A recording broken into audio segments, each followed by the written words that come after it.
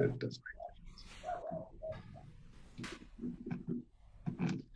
The scripture reading comes from Matthew chapter 8. Please follow along on the screen, the bulletin, or your own Bible. In Matthew 8, verse 1, we read, When he came down from the mountain, great crowds followed him. And behold, a leper came to him and knelt before him, saying, Lord, if you will, you can make me clean. And Jesus stretched out his hand and touched him, saying, I will, be clean. And immediately his leprosy was cleansed. And Jesus said to him, see that you say nothing to anyone, but go, show yourself to the priests and offer the gifts that Moses commanded, for a proof to them. When he had entered Capernaum, a centurion came forward to him, appealing to him, Lord, my servant is lying paralyzed at home, suffering terribly. And he said to him, I will come and heal him. But the centurion replied, Lord, I am not worthy to have you come under my roof, but only say the word, and my servant will be healed. For I too am a man under authority, with soldiers under me. And I say to one, go, and he goes, and another, come, and he comes, and to my servant, do this, and he does it. When Jesus heard this, he marveled and said to those who followed him, truly I tell you, with no one in Israel have I found such faith.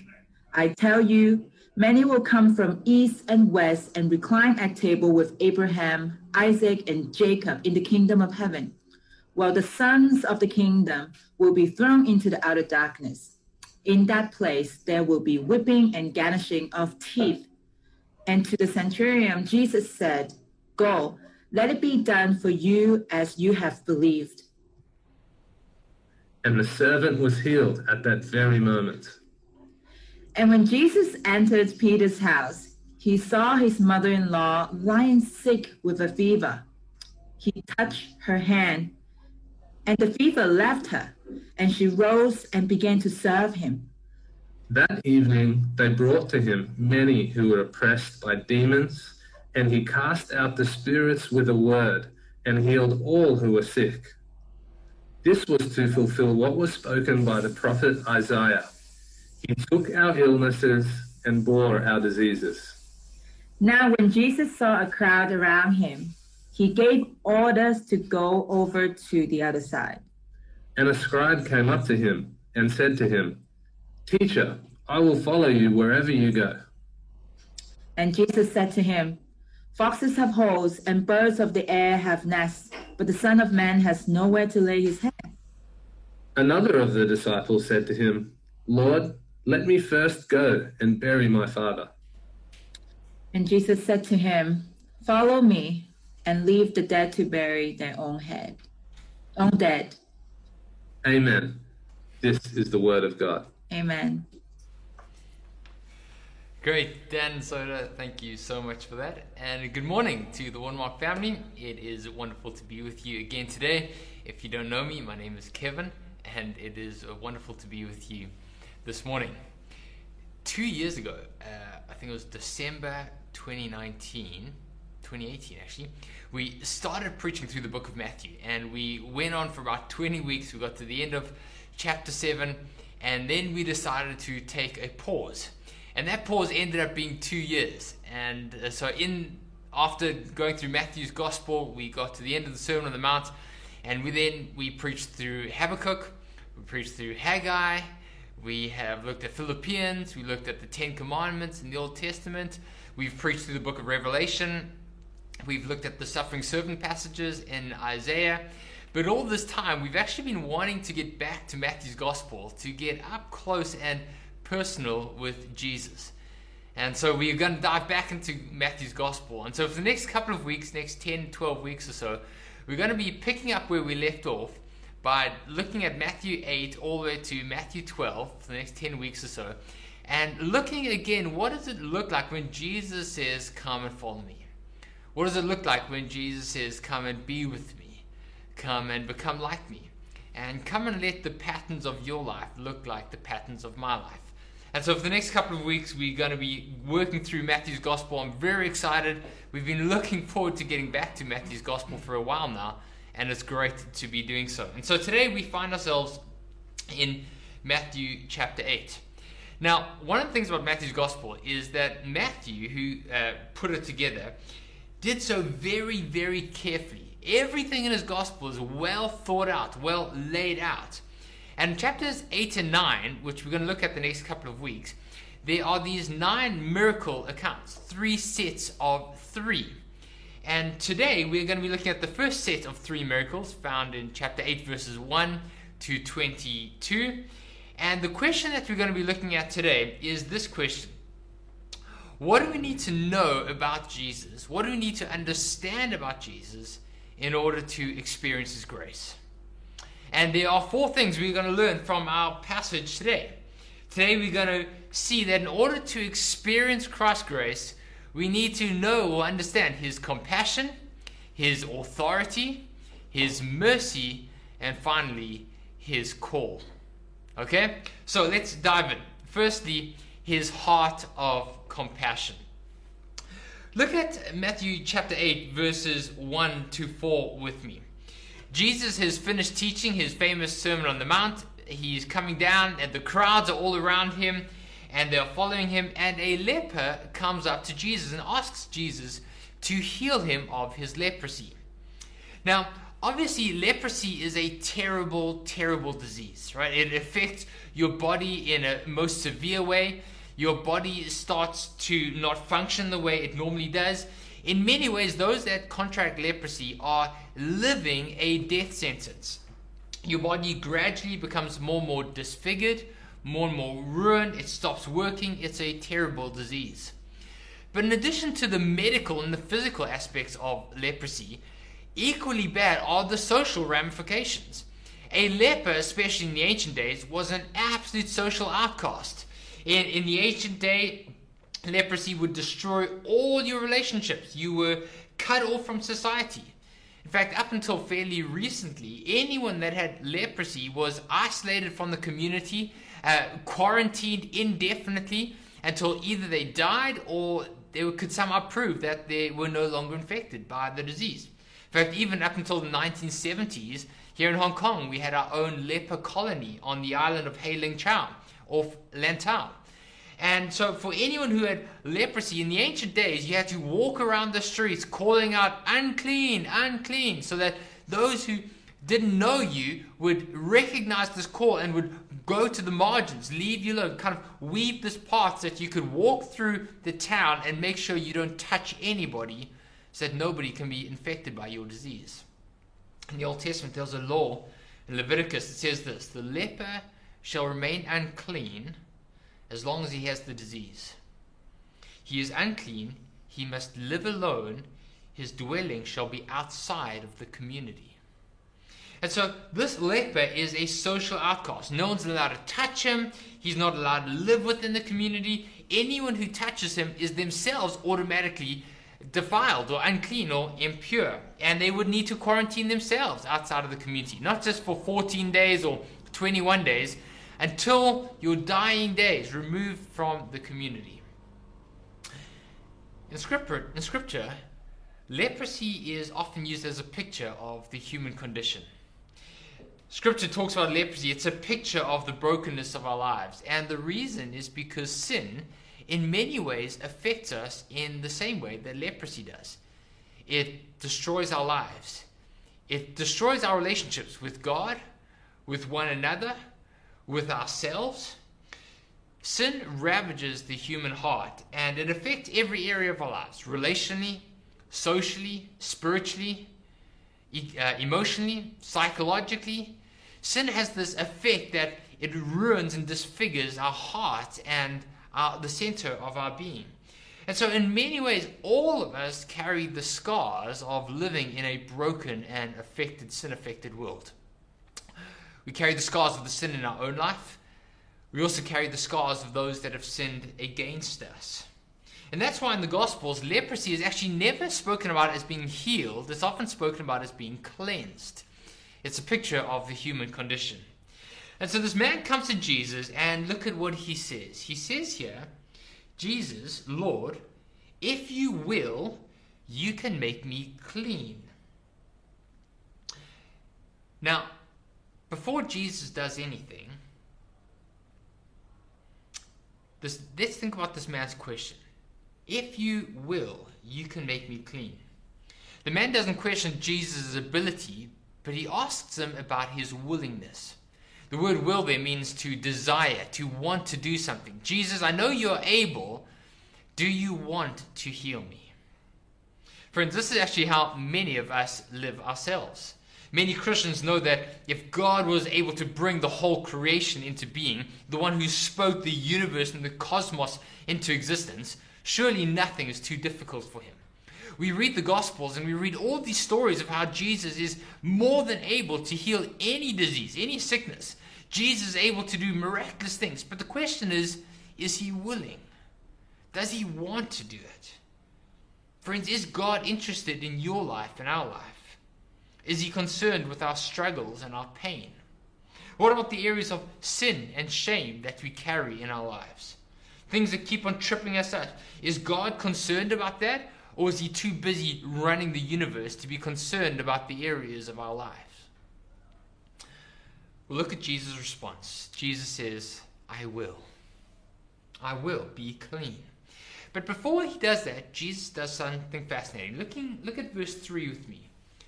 Jesus stretched out his hand, and see what he does? He touches the leper. Jesus does what is socially unacceptable, what is culturally all wrong, because he reaches out and he touches this man, which is ceremonially unclean, religiously defiled, culturally on the outskirts of society. Jesus reaches out and touches this man that's considered contaminated and impure. And Jesus doesn't pull out the hand sanitizer. He doesn't just first put on latex gloves or the hazmat suit. Jesus reaches out and touches him because, as D.A. Carson says, at Jesus' touch, nothing remains defiled. Far from becoming impure himself, Jesus makes the impure clean. Friends, what does this mean? Well, you know what it means? It means that there's nothing in our lives, nothing which is too bad, too far gone, too sinful, too defiled, too wicked, too rotten or disfigured or ruined, nothing which is beyond the willingness of Jesus to reach out and draw near and to touch and to get involved and to bring healing and cleansing to the areas of our lives that produce shame and which we like to cover up. Jesus says there's nothing in your life about which I'm unwilling to get involved in.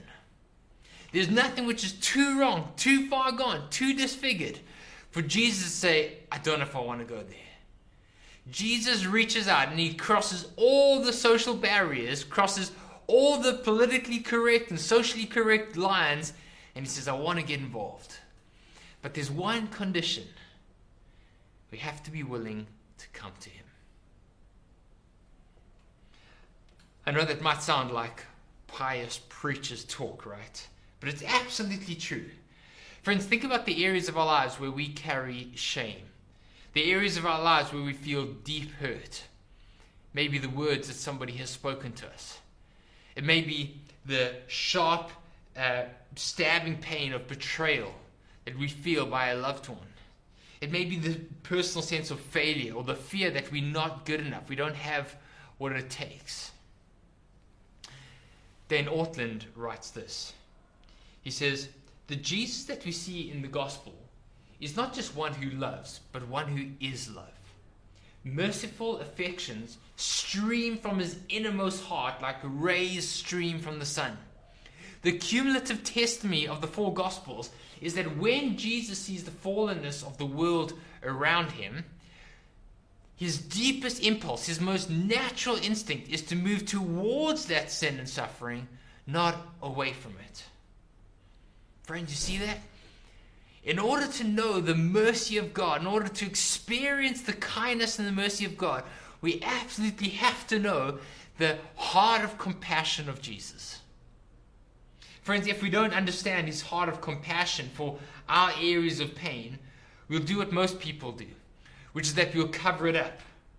We'll pretend that those areas don't exist. We'll put our best foot forward, and we'll never experience the grace of Christ in the very areas that we need it most. It's kind of like I was thinking this morning, imagine you've got a gaping wound in your arm here, and it's infected and infested, and it needs a doctor's, surgeon's touch. And we cover it up with a jacket, and then we go to the doctor and say, "Doctor, I've hurt my finger here. Can you put a Band-Aid on?" Friends, many of us come to Jesus and we ask him to put a Band-Aid on the little areas of our life. And Jesus knows about this gaping wound, and he says, "That's why I've come. I've come to bring my healing touch there. Will you take off your jacket? Will you let me in? Will you come to me?" We have to know his heart of compassion. Jesus wants to get involved in those areas of our lives that we want to cover up the most. Secondly, in order to experience his grace, we need to know his supreme authority. Look at what happens in verse 5 here. Jesus enters this town called Capernaum, and a centurion comes up to him and asks him to likewise perform a miracle, to heal a servant of his who is suffering at home terribly. And if the leper is a social outcast because of his physical condition, the centurion is a social outcast because of his race and because of his occupation.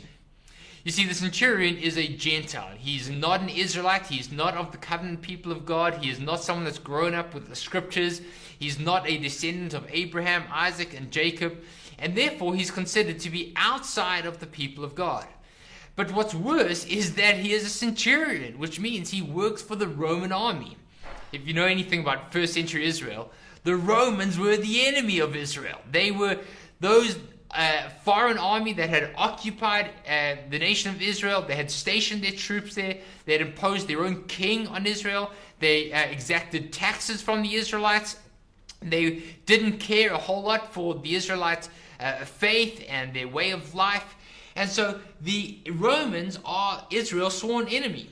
According to Jewish thinking, this centurion is of the wrong race and he wears the wrong uniform. And yet, Jesus says something incredible about it. Jesus gives him one of the most amazing compliments. Look at what he says in verse 10. He says, "Truly, I tell you, with no one in all of Israel have I found a man of such faith. Many will come from east and west and recline at table with Abraham, Isaac, and Jacob in the kingdom of heaven, like this centurion, while the sons of the kingdom will be thrown into outer darkness." What Jesus is saying is highly, highly offensive. He's essentially saying that this Gentile oppressor, this Roman soldier, is more likely to dwell in God's kingdom, to experience the blessing and the favor of God, to be with Christ in all of eternity, than many of the religious leaders who are meticulously running around trying to obey the law and do all the religious things, fulfill the commandments.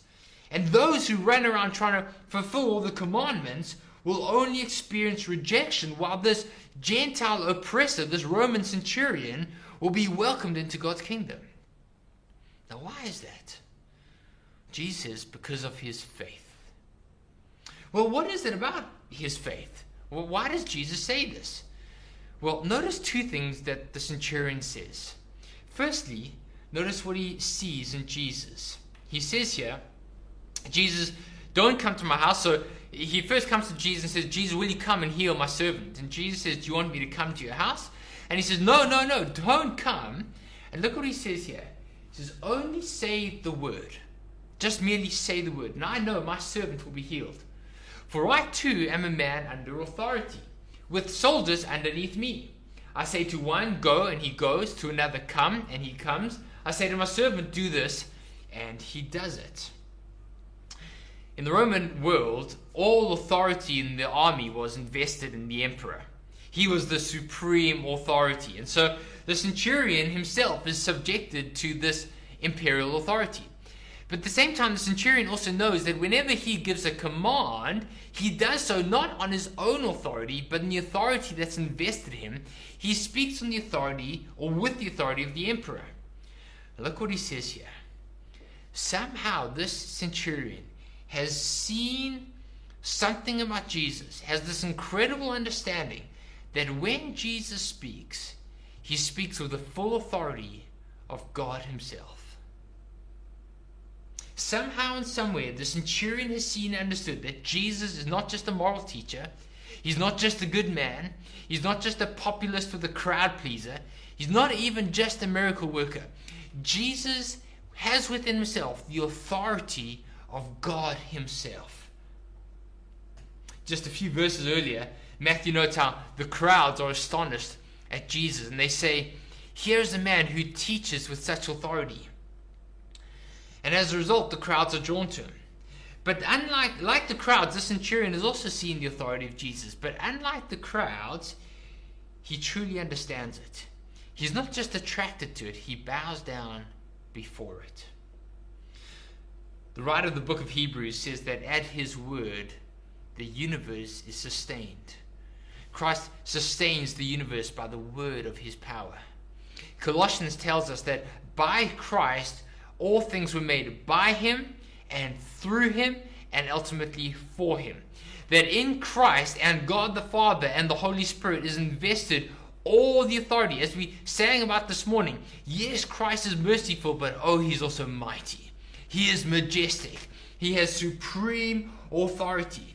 D.A. Carson said it like this: the greatness of the centurion's faith did not rest in the fact that he believed Jesus could heal his servant. That's true. It's the degree to which he had penetrated the secret of Christ's authority.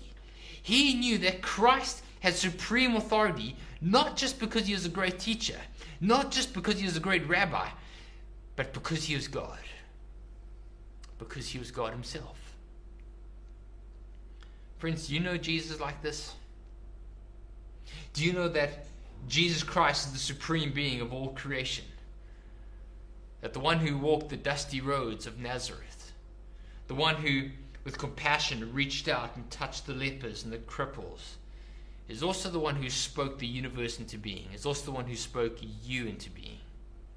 Friends, many people admire Jesus as a wise man, as a good man, maybe even as a miracle worker. But if you don't see Christ as the sovereign, supremely authoritative one, we'll never bow down to him. And what that means is we'll come to Jesus and we'll want to use him to the extent that he can benefit us, but we won't worship him. The only way to really experience his grace is to know him and to come down and bow before him. To see that he's not just good, but that he's God. He's not just able, but he's worthy of our adoration. Friends, in order to experience the grace of Christ, we need to see him as supremely authoritative. But that's not all the centurion sees, because the centurion also says something else. And that leads us to our third point, which is he sees his mercy. The centurion comes to Jesus and says, "Jesus, my servant is suffering terribly. Won't you come and heal him?" And Jesus says, "Sure, would you like me to come to your house?" But notice what he says. The first words he says is, "Lord, I am not worthy to have you come under my roof." Now, what's fascinating about that is that in Luke's account of this situation, some people are there around, and some people say to Jesus, "This man is worthy to have you go to his house and heal his servant, because he's a good man, he's a righteous man, and this man has paid for our synagogue." So here's this Roman centurion soldier who actually has compassion in his heart towards the nation of Israel, and he pays for the synagogue to be built in this town. And so some people, some Israelites are around Jesus and say, "Jesus, this man is worthy of you to do it." But the centurion sends a message saying, no, I am not worthy to have you come under my roof. Just say the word and I know it will be done, because I know you have supreme authority. In other words, this man's faith is absent of any sort of entitlement. There's nothing inside of himself that he appeals to other than the mercy of Jesus. Friends, you know what that means? It means the kind of faith that Jesus is looking for is not based on what we hope he will see inside of us, but what we see inside of him. That's so important. Another way of saying that is that the kind of faith that Jesus is looking for, the kind of faith that pleases him, is understanding that I have no rights or claim to him, but I come to him anyway because I believe that he's good, he's gracious, and he's merciful. Do you see that? I don't come to Jesus based on what I hope he's going to see in me, but what I've seen in him. I have no claim on him. There's nothing I can appeal to inside of myself, but I come to him anyway, just trusting that he's merciful and compassionate and gracious to people like me and people like you. Now, friends, that's the very opposite of how most of us and most people approach God. Every religion in the world will say, you come to God with what you have in your hand, with what you bring. You need to look inside of yourself to find something to qualify you, to bring you near to God. Something to elicit the help of the gods and the deities. Remember that famous line by Tim Keller. He says, in ancient times, the deities were bloodthirsty and hard to please. Even today, they still are. Why? Because when we look inside ourselves to bring something to the table, when you try and muster up something to please God and to elicit his help, it's exhausting, it's demanding, it's exacting, and we wonder whether we've got enough, whether we've done enough for God to be pleased, whether what we've brought to the table is sufficient. But friends, the gospel is the very opposite of that. The gospel says you don't get God's mercy because you deserve it or because of what you bring to the table. You get God's mercy because he's merciful. In the gospel, it's not those who think of themselves as worthy or credible. It's those who recognize their need for the mercy of God. Again, Dane Ortland says it like this. With Christ, our sins and weaknesses are the very resume items that qualify for us to approach him. Friends, that's astounding. In every religion, the things that qualify you are your strengths, what you bring to the table, how hard you've worked, how faithful you are, how diligent you are, how good you are. With Christ, the only thing that qualifies us to come to him are our weaknesses and our failings. With Christ, our sins and our weaknesses are the very resume items that qualify us to approach him. Nothing but coming to him is required. First at conversion, but then 1,000 times thereafter, until we are with him upon that day we meet him face to face. Martin Luther very famously said, when Jesus called people to a life of repentance, he meant that all of life is repentance. In other words, we don't just come to Jesus once upon a time and say, Jesus, I need you, but thereon after we bring all our strengths to him. We come to Jesus day after day. We live a life of confession and repentance, a life that says, Jesus, I need your mercy. Christ, be merciful to me, a sinner. This man gets it. He gets it because when he comes to Jesus, he doesn't appeal to anything inside of himself, not what he's done, not his position, not his rank. He comes and he appeals to only what he sees in Jesus. Friends, when you come to Jesus, what do you bring in your hands? What do you write in your internal resume? What do you bring that you hope will qualify you to justify your request, to elicit his favor? What do you hope that he will take notice of in your life in order to qualify you for his mercy? Friend, the centurion comes to Jesus and he says, Jesus, I have nothing to bring, nothing to prove my worthiness. I come empty-handed. I'm banking my request on this, that you are God, that you are compassionate, that you are merciful, and that you answer those who seek you. This is the mercy of Jesus. Friends, do you know his mercy? Do you know the gospel like this? That nothing in my hands I bring, simply to his cross I cling. Remember, throughout the Gospels, Jesus is constantly contrasting those who think they have what it takes to earn God's favor with those who don't. And forever, these are the ones that think that they have what it takes, walk away empty-handed, while those who bring nothing actually receive his grace. Jesus says two men go to the temple, a religious man who's done all the right things, and a sinner who comes and says, Jesus, have mercy on me. And Jesus says, this man goes home with the favor of God rather than this man. Jesus, in Luke 18, two groups come to him, some children that have got nothing to contribute to his campaign, and a wealthy young ruler, a man with authority, and this man goes home empty-handed, and the children receive the blessing of God. Why? Because you have to know that the whole foundation of the gospel is this: the unearned, unmerited mercy of God. Now, at Watermark, we have tried to be very clear on this gospel message. We've tried to be very explicit about what Scripture says, that the gospel, that a Christian is someone who's justified, accepted by God, not on the basis of our merit or what we've done to earn His favor, but purely on the mercy of God. And so we've been very clear: you cannot earn your salvation.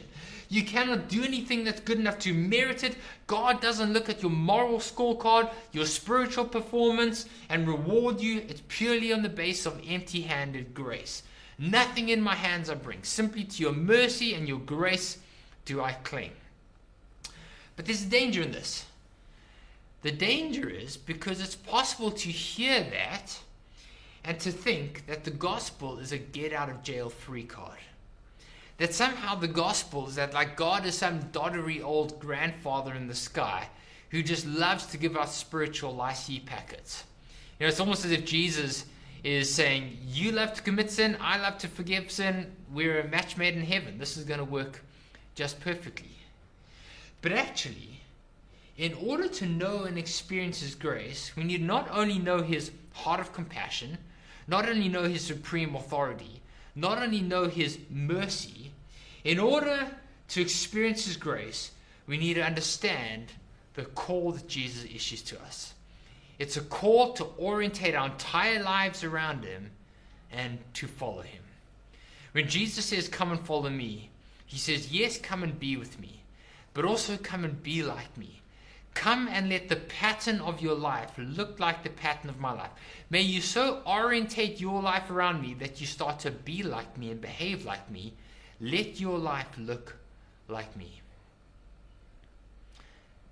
Throughout the New Testament, Jesus is saying that when we come into His family as children, we start to resemble the image of our Father in heaven. Like Father, like sons, we become like Him. And so Jesus is not just saying, gracious and merciful, live however you please. Jesus is saying, come and follow me. Come and orientate your whole life around me. Look what happens in verse 18 in our passage today. Once again, the crowds are all around Him, but amazingly, Jesus is not that interested in the crowds. Throughout the gospel, Jesus is not that interested in crowds. In John chapter 6, the crowds are hammering around Him because He's just done this amazing miracle and fed 5,000 people. And Jesus says, oh, if you want to be my disciple, you've got to eat my flesh and drink my blood. And most of them say, oh, that's not for us. Then they leave Him. Jesus has this amazing gift of thinning out the crowds. And again, the crowds are clamoring around Him, and Jesus is not that impressed. He's not that interested. And so He says to His disciples, verse 18, come, let's go to the other side of the lake. Let's leave these crowds behind. And one man comes to Him and says, teacher, I'll follow you wherever you want to go. Jesus, I'm in. Wherever you want. I've got what it takes. I've got the goods. Jesus, I'm with you. And Jesus says, foxes have holes, birds of the air have nests, the Son of Man has nowhere to lay His head. What Jesus is saying is this: listen, if you're going to follow me, it means being with me, it means becoming like me, it means letting the pattern of my life become the pattern of your life. But more than that, Jesus is saying, I've got to tell you, there's not going to be a whole lot of security, and even more than that, there's going to be a whole lot of discomfort in following me. Jesus is giving this guy the most honest appraisal of what awaits him, what's coming up if you're going to follow Him.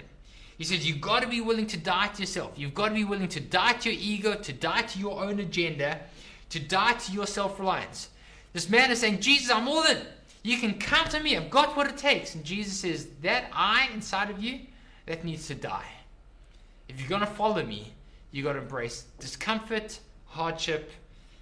You're going to be out of your comfort zone. It's going to cost you. It's going to challenge you. You're going to have to die to yourself every single day. Before you decide anything, know what it's going to cost. Someone else comes to Jesus and says, Jesus, I'm all in. I'm with you. Just let me first go and bury my father, and then I'm right with you. Now, what that could have happened, it could mean that the guy's father died literally that day, and the burial was a few hours away, and then he was going to follow Jesus.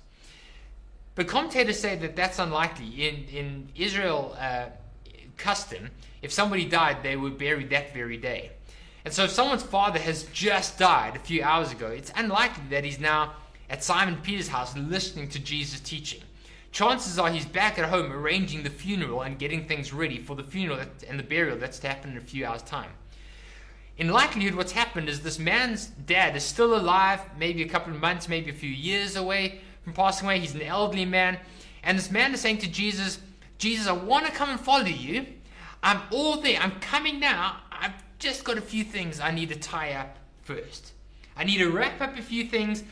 I need to collect my inheritance. And once all those things have done, I'm right with you. Jesus, I'm willing to follow you. I'm willing to trust you and obey you and do what you ask. I just need to take care of some stuff. I need to sell this property. I need to make this investment. I just need to start this business. I just need to get my kids through school, and then I'm all in. I'm all yours. Friends, how many times do we hear people saying that? How many times have we said that? Jesus, when I've made this amount of money, when I've got to this figure, then I'll start being generous. I'll start to give away, to invest in your kingdom.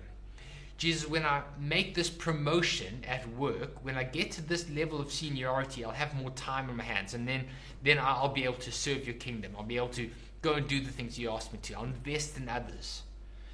But friends, does that day ever come? Of course it doesn't. Because there's always more. There's always another level to get to. There's always more money to make. There's always another reason why it's not a good time right now to embrace the cost. And so what happens is that before we know it, 20 years have gone by, and we're wondering why it is that our following of Jesus just doesn't seem to satisfy us. It doesn't feel like we're really walking with him. We're not experiencing his grace. And for many people, for 20 years, 30 years, they've been saying, Jesus, I'm coming now. I just need to take care of one or two things. As soon as I get here, I'll be all in. And we wonder why it is that following Jesus seems superficial and bland and like there's no substance. Jesus says if you want to experience his grace, if you really want to know him, you need to heed his call to follow him, to embrace the cost, to go where he asks you to go, to do what he asks you to do, and to do when he asks you to do it. Friends, Jesus says, follow me. That means come and be with me. Not later, not next year when it's more convenient. Come and be with me now. Come and follow me. Come and orientate your life around me. Come and become like me. Come and pattern your life. Orientate your life around me so that your life looks like my life. And a couple of chapters later in Matthew's Gospel, chapter 10, Jesus says this, whoever does not pick up his cross and follow me is not worthy of me. Friends, you know that it's never convenient time to take up your cross? It's never convenient time to die to yourself? Yes, it's true, there's a crown of glory that's awaiting those that follow him, but there's a daily cross to take up along the way. Jesus says, I bore the cross of God's wrath so that you don't have to. But anyone who follows me will still bear a cross. The daily cross of identifying with the crucified Savior. This man comes and he says, Jesus, I'm all in. I'm right with you. But first, I've just got a couple of things to take care of. I've got to bury my dad. I've got to collect my inheritance. I've just got to make sure that everything's fine. And then I'll be with you. Jesus says, let the dead bury the dead. You come and follow me. Friends, what about you? What about you? Do you want to know Jesus? Do you know him like this? Friends, do you want to experience his grace? In order to do that, we need to know his compassion.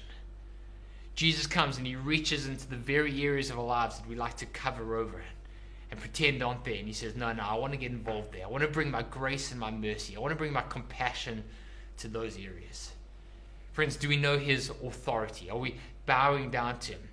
Do we come to Jesus and just use him because he's powerful, or are we submitted to his authority?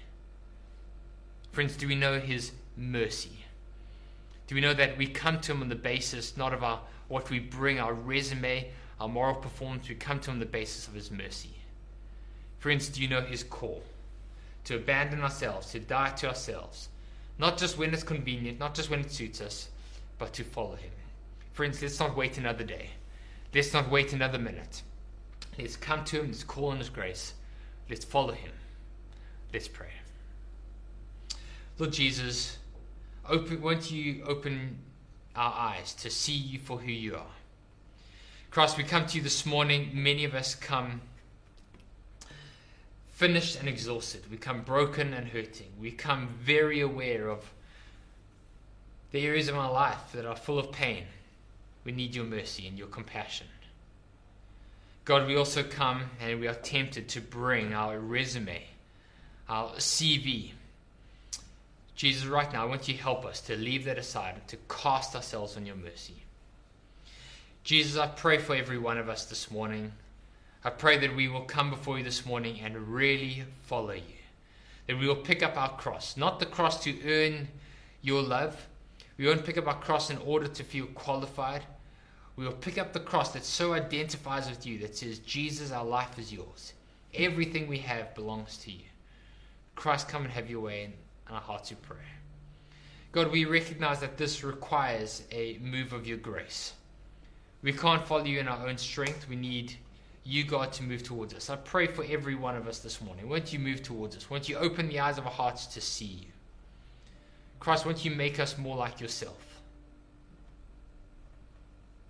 Jesus, won't you get a hold of our hearts? Holy Spirit, come and have your way, pray.